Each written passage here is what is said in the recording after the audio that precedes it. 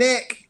Oh, Steve, why are we here? We're here for a new little feature. We got an idea, haven't we?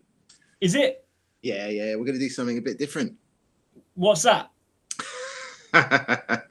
Well, given that we're all in lockdown and we're all at home and we're all like, waking up every morning doing the same thing and everything feels a bit bleary, what we're going to do is going to do a little Corona-focused nugget to have a little cup of tea with in the morning.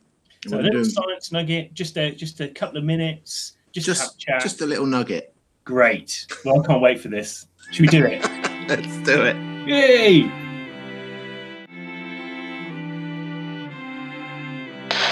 Science shed! We're in the science shed!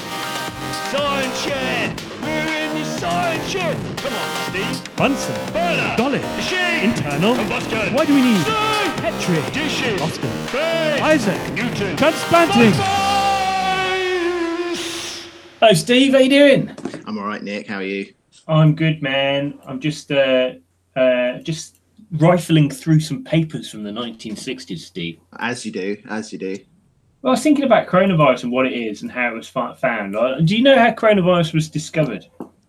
I don't know. I know that corona means crown, and they've chosen that for variety. It was a rhinovirus or something, right? It was found. It's a type of rhinovirus. I don't know, Nick. Obviously, I don't know. I clearly don't know. Well, virologists study viruses. Well, first of all, do you know how people grow viruses? Like, if you wanted to study a virus, do you know what you do? You mean like in the lab, how you physically do it? Yeah, of course. What do you think I mean? Grow a virus. How do you grow a virus? Well, it depends. I suppose it depends on what the virus infects. Well, what do you think? I don't know. Do you use amoebas or something? Some simple eukaryotic organism? Well, kind of. They used to use, right? Because people in like biologists, they use cell lines, right? So a cell line is like a cell, which is kind of, I've had cells taken off my skin and grown in dishes. So you can pluck cells out of bodies and you can grow them in dishes. And there is the famous case of the lady Henrietta Lacks. The HeLa cells. Exactly. There's a type of cell called the HeLa cells, and labs use them. And they're originally obtained from the cervical cancer of a woman called Henrietta Lacks a long time ago. And because they're cancerous, they go forever. So they've never stopped dividing. They're in labs all over the world. There's a horrible, quite a nasty ethical story behind that because she didn't actually give her consent. So, there's a good book on it, I think, that you can look up. But anyway, The Immortal Life of Henrietta Lacks, I think it's called. Absolutely, yeah. But anyway, you can grow cells in this. But, before quite a long time ago, they didn't really have access to grow. It was difficult to grow cells. Now we can grow a lot more. Originally, viruses, some of the viruses I've just been reading about, all of the original ones, they were grown in dishes by isolating airway from aborted fetuses. Ew. Yeah, so they took like airway cells and they grew them in the dish. And because the virus likes to infect airway cells, what you do is you take a specimen.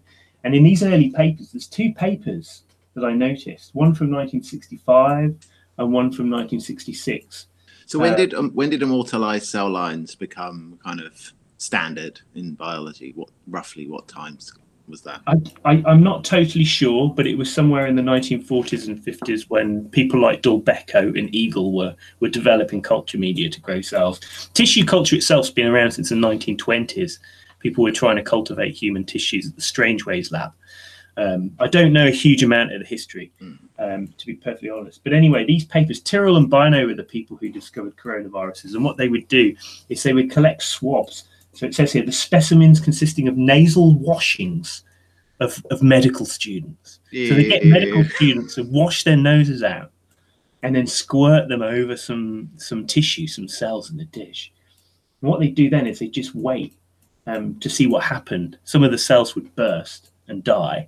And then all they do is they collect the stuff that's left and they put it under a big electron microscope to see what's coming out. Yeah, see what's coming out. And when they did that, they found that there were these, like you say, there were these viruses with these little prongs sticking out of them.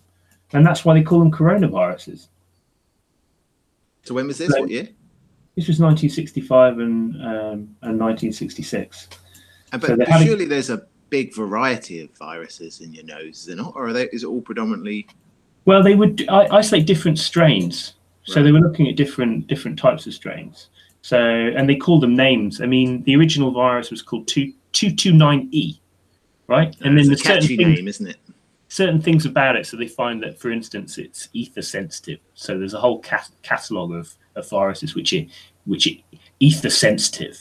What does that mean? That means they die if you put ether on them. Yeah, I think so. Yeah, they don't continue to propagate. That's some proper science, right? Experimentation right there, isn't it? Just like, oh, let's try and put some benzene on it, see what happens. Whey! Yeah.